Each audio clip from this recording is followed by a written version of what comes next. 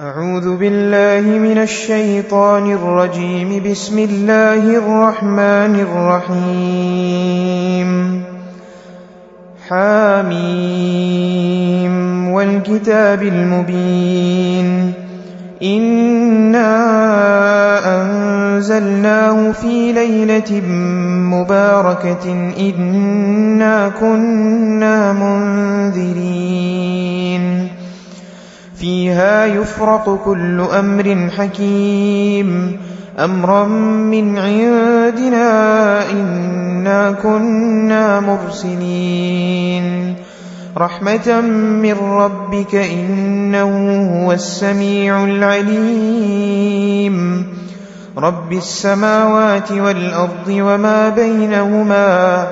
إن كنتم موقنين. لا إله إلا هو يحيي ويميت ربكم ورب آبائكم الأولين بل هم في شك يلعبون فارتقب يوم تأتي السماء بدخان مبين يغشى الناس هذا عذاب أليم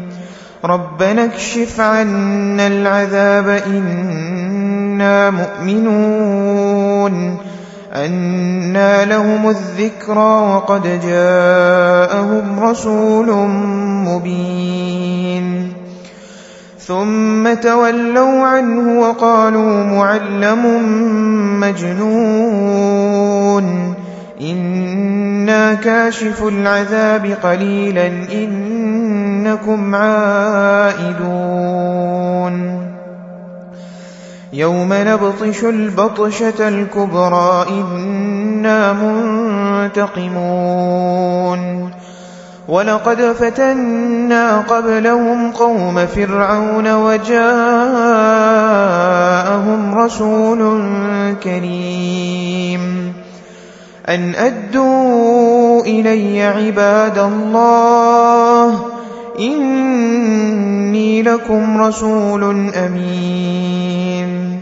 وأن لا تعلوا على الله إني آتيكم بسلطان مبين وإني عذت بربي وربكم أن ترجمون وإن لم تؤمنوا لي فاعتزلون فدعا ربه أن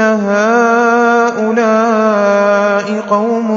مجرمون فأسر بعبادي ليلا إنكم متبعون واترك البحر رهوا إنهم جند مغرقون كم تركوا من جنات وعيون وزروع ومقام كريم ونعمة كانوا فيها فاكهين كذلك وأورثناها قوما آخرين فما بكت عليهم السماء والأرض وما كانوا منظرين ولقد نجينا بني إسرائيل من العذاب المهين من فرعون إنه كان عاليا من المسرفين ولقد اخترناهم على علم على العالمين وآتيناهم من الآيات ما فيه بلاء مبين إن هؤلاء ليقولون إن هي إلا موتتنا الأولى وما نحن بمنشرين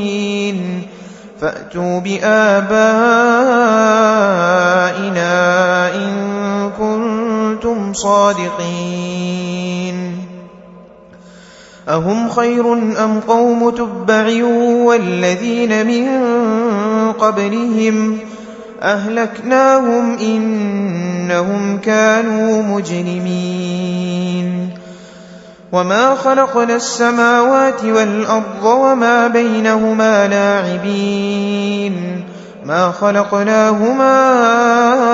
إلا بالحق ولكن أكثرهم لا يعلمون إن يوم الفصل ميقاتهم أجمعين يوم لا يغني مولى عن مولى شيئا ولا هم ينصرون إلا من رحم الله إنه هو العزيز الرحيم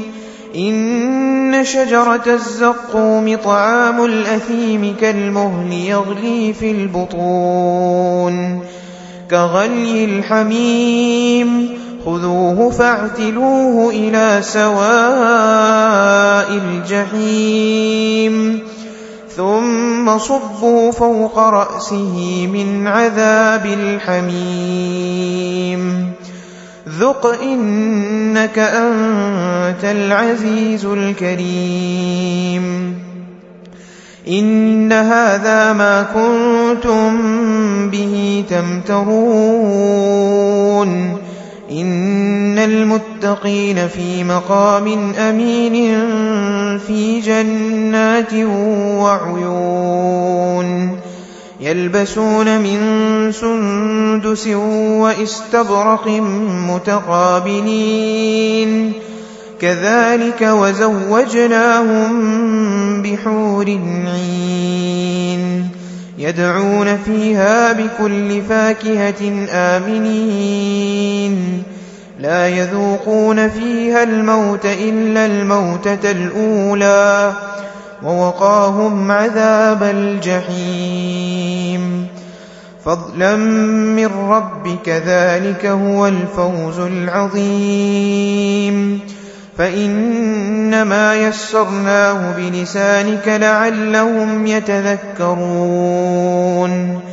فارتقب إنهم مرتقبون صدق الله العظيم